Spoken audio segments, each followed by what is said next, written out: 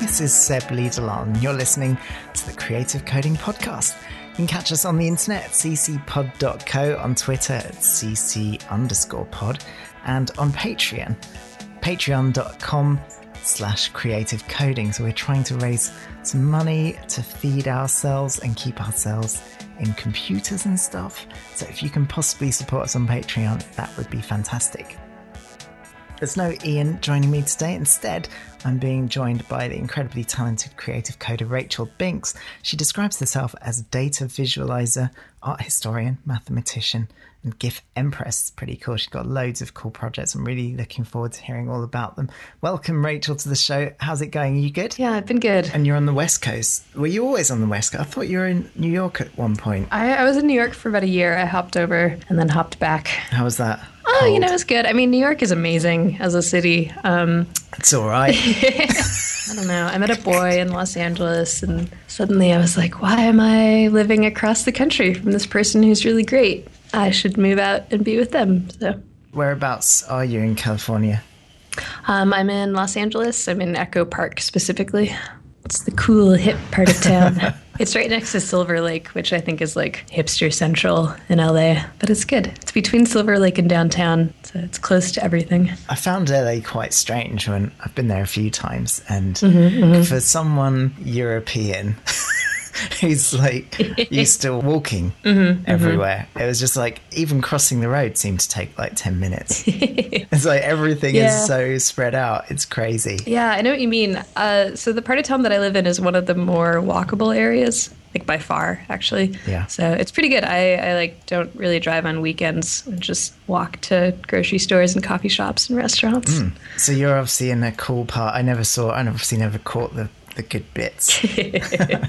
You have to get away from the beach. Everyone gets all like heart eyes around that. Sure. Okay, well, I suppose we better talk about computers. Who likes them anyway? I know, I quite like them. They're all right when I'm not fighting it. Yeah, right. We'll come to your current job at the moment. It's for NASA, right? Yes. JPL. I'm really excited to hear about that. But let's talk about some of your other, I guess they're side projects, although they're kind of pretty big as well, aren't they? No, I never know what to call them. They're like the side project startup, but not startup, but then company, but not really, but then sort of just e-commerce website, but then cooler. I guess those side projects probably take up a lot of your time, right? Yes and no. I mean, I guess like the active development of them does, like when I'm working on the site or building it out or getting ready for launch. But then like once they're out there, it's basically just like order fulfillment and customer service. So it's not too much. That sounds pretty hard. Yeah, I mean, I don't know. I've been thinking of actually moving away from them, just pulling the plug. Well, I suppose we should talk about them, shouldn't we? So I'm just trying to think now. The first one was Meshu. That's the one where you put maps on your clothes. No, jewelry. That was the jewelry. That's the jewelry one. Data jewelry one. Okay, which I love, by the way. So it's like jewelry, and if I remember, it's sort of like plotted points on a map, which presumably are personal to the person that's ordered the jewelry. Is that right? A+. Oh, thank you.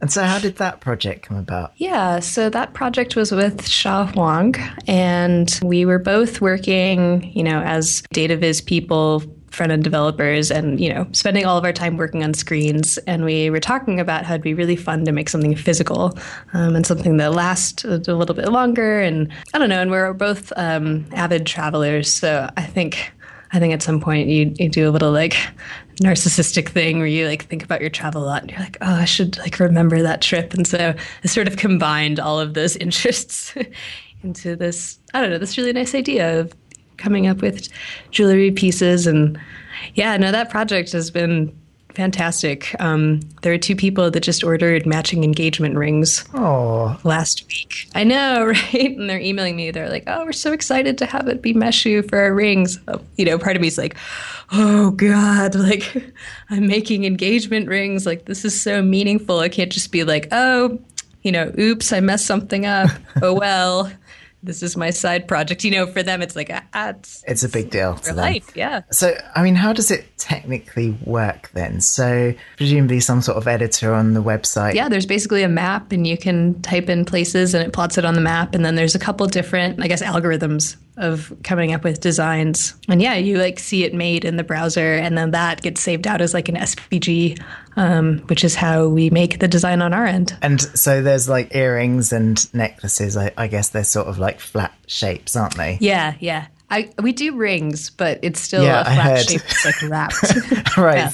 So do you mill them out? Are they milled or laser cut? Or yeah, they're either laser cut or 3D printed. Yeah, the 3D printed ones are in silver and brass. They're really gorgeous. So what decides whether it's 3D printed or whether it's laser cut? Oh, just by the material. You can choose if you want it to be. There's like bamboo, acrylic, silver, brass. You know, I learned to make jewelry a couple of years ago. Really? I absolutely loved it. Oh, nice. I don't think I was ever particularly that good at it, but it's actually really easy to make a ring, isn't it? It's like, you just get some wire and bend it around and polish it up.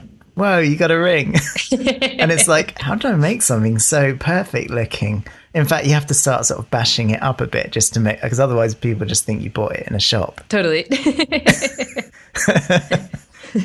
But I found it absolutely, completely captivating and addictive. It was just the most beautiful thing, to make such fine quality stuff. I absolutely loved it. And I guess that's one of the things that kickstarted my desire to just make physical things. Yeah, right? It's so nice to have something you hold at the end of it. Especially for us computer types. Yeah. I know, right? So Meshu was the first one. Was GIF Pop after that? Yeah, GIF Pop was the second one. So that's like turning... Do you say GIF or GIF? Which? I say GIF. Okay. I've been in computers a while, and when I first encountered GIFs, I called them GIFs. We all make mistakes. Didn't the guy who invented the GIF say it should be GIF? I mean, yeah, but then, culture is a movement. Screw him. It's not his anymore. It's not. It's ours. I started calling them GIFs just because you sound like an idiot if you say GIF, don't you? I know. This is what I keep telling people. You don't have a choice. Anyway, GIF Pop, making animated GIFs into physical stuff. Okay. Do you use lenticular? The process is just lenticular printing. And then it turns out that the individual items on the lens are called lenticules. Oh. Yeah. So that's like the sort of ribs on they're sort of vertical ribs, aren't they? Or sort of. Yeah, they're I guess it depends on how many frames, because you can do just 2 frame ones, and then it's basically a triangle for the lenticule, and then the higher frame count, you get more of a rounded shape, different facets on it. Yeah, so for people who don't really know what we're talking about, how do you explain? I mean, obviously people have experienced these lenticular prints everywhere, right? I remember when I was a kid, they used to come in cereal packets. Totally. That's what we say. It's it's like the Cracker Jack thing where you move it up and down and the picture moves. And usually people by then are like, oh yeah, that thing. I don't know what Cracker Jacks are. Is that? Oh, sorry. That's an American thing, I guess. Cereal? No. God, I haven't even encountered these in 20 years. I think it's like a popcorn candy thing. But they had toys. That was the big thing. You would get a little toy in them. So, and they'd be lenticular prints. Okay. Yeah, super exciting childhood memories. And you can get 3D ones as well, because obviously it can sort of send a different image to your left and right eyes. That's definitely out there in the world. We didn't offer that with GIF Pop because you have to basically process the image in a certain way. So we did either the 2 frame flip, or we did animation ones because frames of a GIF. But the 3D ones, you basically have to have a scene graph and then slightly move out the forward and the background at different movements to get that 3D effect. Yeah. So there are several frames, is it, the 3D ones? Yeah. And so how many frames could you print on your system? We were always saying 10. Wow. Then our manufacturer kept saying we're going to have 24, we're going to have 60. And I don't know, there's always this faraway thing of okay, someday it'll be a miniature movie on a piece of paper. But 10 frames is enough, isn't it? I mean, yeah, it's pretty good. Is that still running, the project? Yeah, I'm no longer working on it, but it is still running. Those 2 things, they're 2 of your projects, and they're sort of startups, but they're side projects, and they're sort of art projects as well. So after GIF Pop, was that when Monochrome? Is it Monochrome? It's Monochome, which is just Monochome. It's a pun on based on the Japanese addressing system, and 3 people have gotten it. So, but 3 is enough for me. So what's the pun? So Chome is one of the district levels in addressing. It's basically like a large several city blocks is like a chome, and so then monochrome, monochome. Yeah, I see what you did there. Yeah, yeah. I know something. Okay, you can't explain a pun and have it sound cool at the end of the explanation. By the time you get to the end, people are like, "Oh, yeah. You combine 2 words together," and you're like, "I'm sorry." I'm so clever. Look what I did. And was that the next? Is that the 3 things that you've done? These startups. Is there anything I'm missing? Yeah, there's one that I did this last year called Trek Notes. It was basically me trying to see if I could do one-off book printing and have it be really high quality, journal style. And the answer is no. Basically, they were super expensive to make. So I don't know. I put them out in the world and slapped on a really high price tag, which basically had no profit margin for me. And everyone's like, "Oh my God, these are so expensive." I'm like, "I know, they're just really expensive to make." But yeah, I don't know. It's good to, I guess, explore things. And at the end, you're like, "Well, it didn't work out. Oh well." I mean, you're so productive, though. All these things just going on, and at the same time as you've got a normal job as well. Yeah, there's that. I don't know. I mean, I think that choosing something physical, it's a good way to center my thought process, because I have to produce something. I can't just play around with code for a bit and kind of decide I'm bored with it and post it online or something. I really have to be okay, now I need to get the actual physical product good. I need to make the website good. I need to photograph it and put together branding, and I don't know. And that's a fun process for me, obviously, since I keep doing it. Most people's side projects are just some LEDs stuck to a Raspberry Pi or something, right? But you're making massive websites, and well, they are startups, aren't they? I mean, some people do this, I'm told, in Silicon Valley. People do this and they don't get any sleep and they eat pizza and they get loads of money off stupid other people. And you're just yeah, screw that. I'm just going to do it in the weekends. Yeah, pretty much. So, I mean, how do you find the time for it? I mean, are you just really fast at doing it? Do you think the startup people are just making too much of a big deal out of it? I mean, they do take me a year, pretty much. Right, really? I mean, not a full year, but I don't know, this last one, I probably started playing around with the idea of it in March. And then, since it's physical, the prototyping part of it takes a while, because you can, sometimes takes a month to get something made. So you can be wrong several times, and then, 6 months have passed and you're like, "Ugh, I should really start on the website part of this." There's so much involved though, isn't there? Yeah, I mean, it's obviously coming up with the idea. That's creative. That's an artistic process, and doing the prototypes. And I know how long that takes. I mean, just the amount of stuff that you've got to try before you get it to be decent, and the cost involved in that. And then you've got to be a designer to design the logo and the website. And then you've got to be a website programmer to get that working. And then the back end system, the e-commerce, not to mention the marketing and all of that copy. And that's just all you, is it? Yeah, it's good. It's brilliant. But then, you're sort of a bit like me in that regard. I don't really like anyone else doing any of that stuff on my behalf. I mean, I don't know. Yes and no. The unfortunate thing about being a close friend of mine is at some point I'm like, "Hey, I need you to look at this thing." And, I think if you're not involved in a project, you're like, "Oh yeah, it's nice. Good job." Yeah. And I'm like, "No, I need critical feedback. Say specific things about it." And they're like, "Ugh." So, sure. Draft some people into doing user testing for me. So you get help, or you just get opinions? I beg people for opinions, But you're doing all the work yourself. Yeah, that's true. Yeah. And in a way, that's more efficient, isn't it? I mean, it is. I mean, I don't know. All the monochrome photos are done by Steve, my boyfriend. And, sometimes there would be this hey, I need a photo. And he's like, "Okay, well, I'm enjoying my Sunday." And I'm like, "No, we have to go outside. You have to take photos right now. I really need it right now.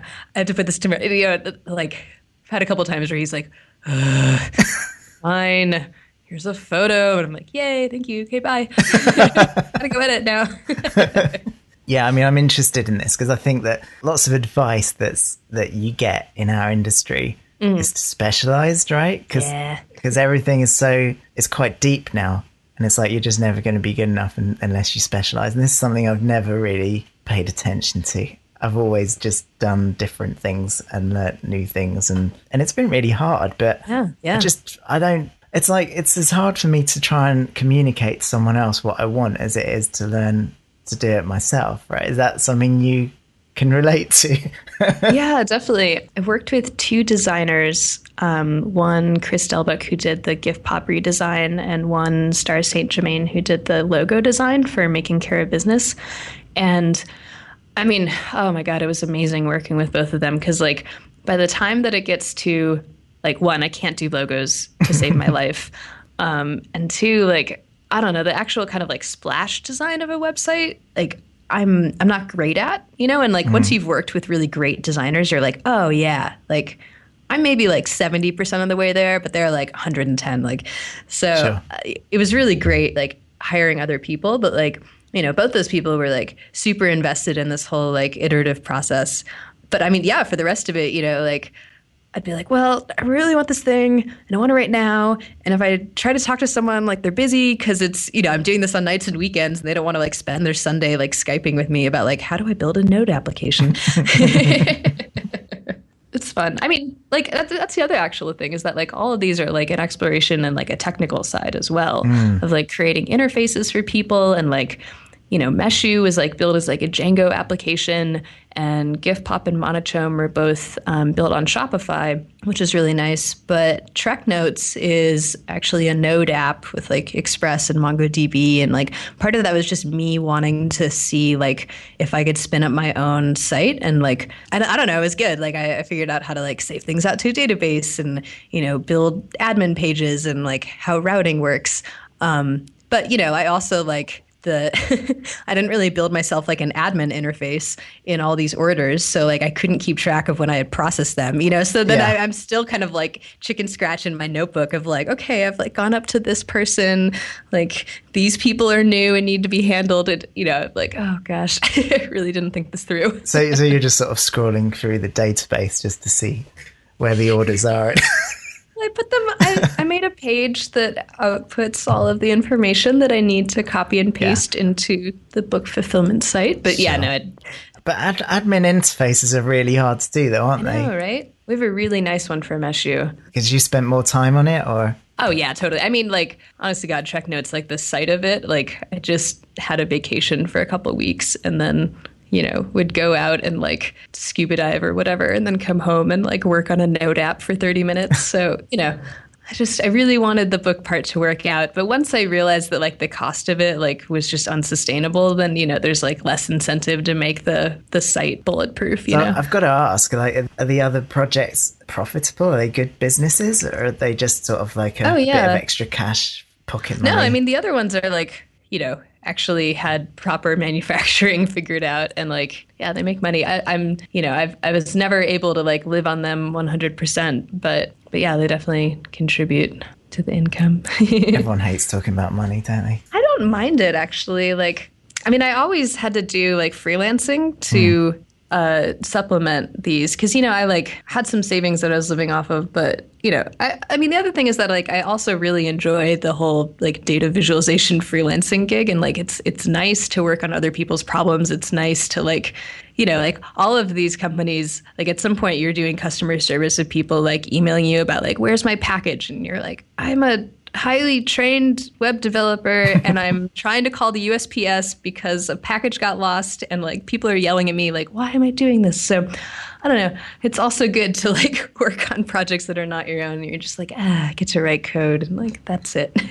Yeah, I don't think I can work for anyone else anymore. I think I'm just too annoying. And and I don't like being that annoying. So my way of dealing with it is just not working for anyone else. I just try to not work. No, I'm quite happy to do work. I really like doing work. I just don't like being told what to do. I'm really spoiled. I thought that too, and then coming to JPL. Then maybe you found a good one. Yeah, that was good. I would work for NASA, to be honest. I'm just putting that out there because I love space. I know, it's so great. Space is amazing. Kind of get to like ignore what's going on with Earth, and you're like, well, We really got to focus on these other planets. This is the future of humanity we're dealing with here, isn't it? None of these petty disagreements that nations are having. It's like, we got to fly a space station. I know, right? Now we have the whole Elon Musk and colonizing Mars debate. What's the debate? Well, the debate is that, like, since we found, like, the evidence of water on Mars, and we're sending another rover up there to try to go investigate it, planetary protection right now states that if we find any life on Mars, then, like, we're done. Like, we don't go to Mars anymore. We don't contaminate it. No way. You know, we want to let that life exist. And, you know, at this point, like, if we find life, it's going to be, like, bacteria level in water. And so, you know, if we stick to our guns with this, like, we're done with Mars. Elon Musk, however, is like, I don't care about bacteria. Like, let's go anyway and, like, colonize Mars. So it's basically like Elon Musk versus, like, you know, the world's government's scientists. Yeah. And I have a couple of friends that work at SpaceX, and I've been, like, you know, sort of baiting them with this debate of like, oh, what do you think about this? And they're like, oh. I totally missed out on this. I was just kind of thinking the argument was like whether we should do it or not, like, at all. I didn't realize there was some sort of principle at stake. Oh, yeah, definitely. But, you know, we go to Antarctica and stuff. There's all sorts of bacteria and stuff we mess around with down there. We've, like, ruined Earth already. Like, we've ruined it. Like, at this point, like, sorry, other species. You're all going to die. We're going to ruin it wherever we go. I mean, basically, we just cause a trail of destruction. Yeah. So do you think that, like, if we find bacteria, do you think that's it? Do you think we shouldn't go? Are you on that side of the debate? I mean, yes, because I also feel like this whole, like, oh, we'll just go to Mars, like, screw Earth, you know, like that's kind of Elon's thing of, like, you know, Earth is done, let's go live on Mars instead. Like, I think that's kind of, I don't know, it's irresponsible. Like, we should be doing more to, like, focus on fixing Earth rather than just, like, jumping ship to another planet. Earth has to be pretty broken before it's as bad as Mars, right? Oh, yeah. Like, you're never going to be able to, like, stand outside and, like, be comfortable on Mars. Like, you're just going to live in a bubble. Yeah. It's going to be, like, Total Recall. I mean, if Earth goes that bad, then we can just live in a bubble here. It'll be fine. I mean, exactly. Like, if we're going to live in a bubble somewhere, might as well have it be our planet. You know, you say all that, but also, I really want to go to Mars. Well, I don't, but I'd like somebody to go. Someone. I don't know. For some reason, that's just not, like, a romantic idea to me. Like, we have robots there, and it seems terrible for humans. But I don't know. I know there's tons of people that are, like, really jazzed on the idea. So. But then, you know, it was quite exciting that we went to the moon, wasn't it? I don't know. We went, and I guess it's, like, it's good that we got samples and were able to study them. But, like, I don't. Like, there's no real reason to be on the moon either, you know? Like, it's like a human experience, isn't it? And that's true. We kind of need that, don't we? Maybe it's like a bug in our meatware, but I just think we should be focusing on, like, developing faster propulsion systems so that we can get outside of our solar systems, that we can go to, like, potentially habitable planets. Yeah. Because if we could go faster, you know, like, it takes 9 years to get to Jupiter. It takes 13 to get to Pluto. And then, like, if we're going to another solar system, we just can't do it now. Like, people would be dead by the time they got there. But if we could go faster, then we could actually go and, like, explore and see if we could create, like, an actual, like, second colony of a planet. We're not going to get straight to that, though, are we? We're going to have to try it out with some of our nearer planets first, surely. I'm sure that's true. I think I just want, like, the end goal without any of the steps in between. Yeah. Unrealistic. Then I suppose with VR technology where it is, it might be that we can experience what it's like walking on Mars without getting off our sofa. Perfect. Just send a robot there, it'll be fine. I mean, forget about the, like, 5-minute delay or whatever. There's already 3 of them, you know? Humanoid robots. We're so inefficient as a form factor, though. Are we really? Yeah. Oh, here I was walking around thinking I was quite cool. Because you're an animal. You're a meat sack. We don't have the technology to make, like, humanoid robots that are actually good at walking yet, especially on, like, rocky terrain.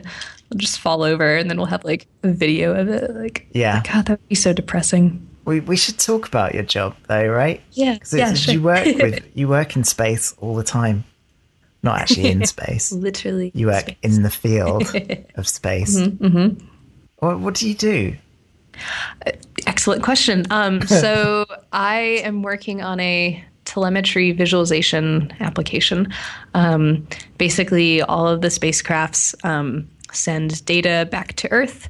Operators need to view and analyze that data and then make the plan for what to send up to the spacecraft again. So I'm in that sort of downlink area where data is coming in and they need to be able to view it. And if there's any alarms that got tripped or if there's any warnings, see that and then see like what caused it. Is this the thing called Vortex? Yes. But the thing I didn't realize is that it wasn't for the public. Oh, yeah. Unfortunately not. It's to help the engineers see what the hell's going on. Yeah. The data is ITAR restricted, so it can't be viewed by the normal public. No normals allowed. Is it ITAR? Yeah. I don't know what that stands for. Is it ITAR? Yeah. All right, I'll do some fact checking in the background. Yeah, the screenshots are doctored, actually. I had to take sensitive data off of them. International Traffic in Arms Regulations. Yeah. What? Well, the idea is that you don't want to give away any information that could help other people build the spacecraft. Which, by the time we get down to telemetry is a really fuzzy idea. And technically, some people say that telemetry is not ITAR restricted at all, but there's some information in the event records that maybe could be considered ITAR, so I don't know. Better to be way safe. Okay. So there's all this telemetry coming from all the probes and Mars robots. I don't even know what's out there. I'm terrible. Oh, no worries. I lose track. Tell me what's out there. There's a bunch. It's one of those things where I didn't realize how many active missions that NASA had going on until I came here, which is kind of embarrassing. But we particularly work with 4 missions. There's Cassini around Saturn, Dawn, which is around an asteroid belt, the Mars Curiosity on Mars, and then we work with an Earth orbiter named SMAP, which is Soil Moisture Active Passive. There's a bunch of Earth orbiter missions that are doing climate science. It's actually I don't know, maybe 50% of the missions that are active right now. And then a couple of the ones that aren't at JPL are New Horizons, those by Pluto, and there's Juno, which is approaching Jupiter. Voyager 1 and 2 are they're in interstellar space, and JPL works with them. And let's see, there's Opportunity, the other rover on Mars. That's still running? Yeah, it's really cute. Yeah, it's still there. Which is the one that they found on the Martian film? Isn't that Pathfinder? I think it is Pathfinder. Okay, so you get all this telemetry and you put it in a browser and show it to the engineers. So it's charts and graphs and stuff like that. Yep, it's a really badass line graph. Yeah. Basically. And you're using JavaScript for all of that stuff. So the big reason that we were doing this project is because prior to basically the last 2 years, all of the data from the spacecraft was stored in these very slow databases, and making a graph could take minutes to pull the data back. And so now they're using Elasticsearch for a couple of the missions, which then, is very quick, and you can do queries over huge amounts of time and it still returns quickly. And so Vortex is basically a front end to the Elasticsearch technology. So, it's funny. It's some of it's just very easy to impress people because we just pull up a graph of their data and it returns in 5 seconds and they go, wow, that's so amazing. And, from my perspective, I'm oh my God, this is 5-second load time. This is atrocious. Oh, it's nice when you can come into an environment like that where people are used to being abused. Yeah, by bad systems. And then you can make a moderately okay system and everyone's blown away. Yeah, totally. I mean, it's got the fairly basic D3 brush to zoom kind of thing. And people are just what? I can drag on the graph to zoom into a peak? I'm yeah, go explore your data, man. I haven't really used D3 very much. Is really? It good? Oh, I looked at it years ago when I was first getting into Canvas stuff. But because I don't really do data viz very much, I haven't really needed it. So it looked massive and really full featured. Yeah, definitely. It's a super powerful library. I mean, I pretty much exclusively work in D3. And I keep being like, oh, I should like learn other libraries and stuff. And then by the time I get to it, I'm like, oh, but it'd be so much easier to do this in D3. Well, that's good. If it's got everything you need, then it's cool. Yeah, totally. So anything else that's going on that you want to talk about? What are you excited about right now? Oh, gosh. Apart from space. Yeah, I don't know. I mean, I think like I'm trying to be really boring in my personal life. I'm trying to get good at like cooking and cleaning my house and like, I don't know, reading and taking care of myself. I don't know. Trying to become a rounded human being? What? Yeah, It's that's never going to work. That's crazy talk. It's just because I'm approaching it at like the same intensity of like trying to learn like a new library or start a new project where I'm just like, okay, I'm going to figure out how to make like batch cooking for several weeks at one time. Okay, go. How's that working out? That sounds good. It's great. I like make tons of chilies and freeze them. And I mean, it's good. I'm just learning how to be a person, and I'm just several years late from when I should have started learning how to like take care of myself as a human being. And so everyone else is like, okay, cool. You can feed yourself now. And you've decided that massages are nice every so often. I'm like, yeah, it's amazing. Like achievement unlocked. Have you heard of this thing called exercise? Because I'm just learning about it. You know? But you know what? I think that most people are quite crap at being human beings, right? I think that actually some of the most efficient humans I know are like us computer people.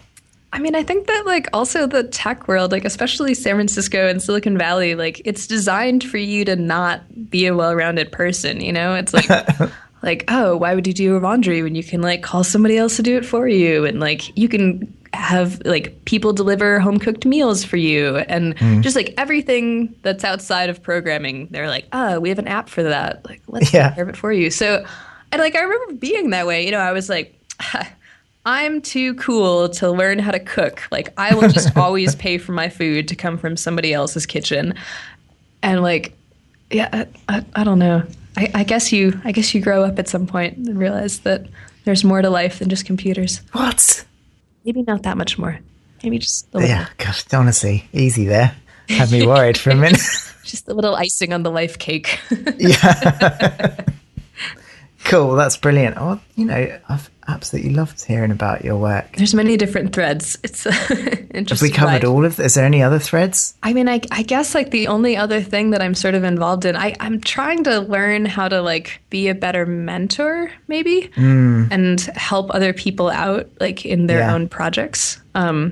So I've had kind of like two iterations of this. There's a site that I run called Making Care of Business, which is interviews with other like small business owners, really trying to get them to like be honest about like the good and bad sides of their work. That sounds good. Yeah. And then I was also running like a little private email club called Side Project Club, where I was emailing people every week about my progress in projects. And then they would do weekly check-ins as well. And we'd kind of keep everyone moving. That sounds good. Yeah, no, it was wonderful. It was really weird doing it like as an email thing, like totally private, because it was just this very personal, like almost like a diary that I was sending out to everyone about like how my week was and what did I do. And yeah, it was this very intimate thing. And I feel bad. I had a couple of friends that were on there that I would, you know, because I'm just emailing a list of people and I would forget that. And so I'd see them and they're like, hey, how are you doing? I'm like, oh man, I got to tell you about this thing. They're like, I know. You email me every week. Oh, yes, we get your regular newsletter. And that is quite important, though, isn't it? I've been thinking that I need to kind of journal my projects a bit better. Yeah, it really helps. It does, but it's really hard to do as well, isn't it? Well, yeah, you know, like basically after the holiday season every year, I'm just so burned out on everything that, you know, I don't want to look at my computer on weekends. So I had to move away from Side Project Club a couple of weeks ago because I was like, I'm just not keeping up with this. I could tell you about my house cleaning, but I've already been telling you about that, so probably time to move on. It's really interesting what you're saying about mentoring. Is something that I'm thinking. In fact, it just sort of dawned on me the other day that I should probably make a bit more of an effort to help people with their projects. And the reason for that is that I'm kind of at this stage now where I'm a bit overwhelmed by the possibilities, right? And I've got this massive list of things that I can now explore because of the things that I've learned. You know, I've just been learning these things and learning these things for particular projects. And then I'm thinking, wow, I can put that together with this, or put the laser with that. I've learned loads about electronics. I'm just doing a talk tomorrow about music and synthesizers and stuff. And actually, just going through this, I've been analyzing an 80s keyboard, VL1. I'll show you it. Ooh, cool. So you probably recognize it. It's like a toy synth from the 80s. And, you know, I've been looking up the circuit diagrams and how it makes the square waves and how it smooths them off with a capacitor and how the envelope filters work. It's like, oh my God, how did I learn all this stuff? It's insane. And I'm sort of a bit overwhelmed. I don't really know what to do with it. And then I think, well, maybe I should tell other people how to do stuff or help them with their projects. I'm just not quite sure of the right framework to go about it. Yeah, I agree. It's hard. Like once you realize that like you've got some amount of knowledge that like most people don't have and would possibly be interested in learning that too, it's like how do you put that out there in a format that's like accessible for people? Some people are doing office hours, aren't they? Yeah, that's an interesting new trend. I've thought about that. Maybe I should do that. We could all just have a mutual happy hour, or not happy hour, but office hour, and maybe no one would sign up, and then we could just chat for an hour. Yeah, I like it. Yeah, right? Let's do it. That's what this is. Oh, hang on. No, it's going on the internet. Oh, one thing I meant to ask, what's your favorite line of code? Okay, I'm going to go with dot data. Dot data? Yeah. Oh, in D3. And what does that do? That is binding data to DOM elements. What? Yeah. So how does that work? You got to go check out D3. So it's basically like you can take an array data set and then call this .data bind on some certain element, and then it generates all of them on the page with that data bound to each element so that you could like size or position or color or whatever according to the data attributes. And you basically like generate all these DOM nodes. Right, which are automatically updated when you adjust the data values. That's a really good one. That sounds brilliant. Gotta plug my favorite library. Yeah, well, why not? Yeah. It's all open source, isn't it? And do you contribute to it? No. But I follow along the people that do and talk to them a lot. And you big it up? Yeah. You support them in other ways? #1 fan. Yeah, exactly. Cool. Well, thanks very much for joining me, Rachel. I really appreciate Thanks so much for having me. Such a pleasure. Let's do it again. Sounds great. In a year when you've got more businesses. Just exponentially grow. That's right. One of them's got to make you a millionaire soon, surely. Maybe. We'll see.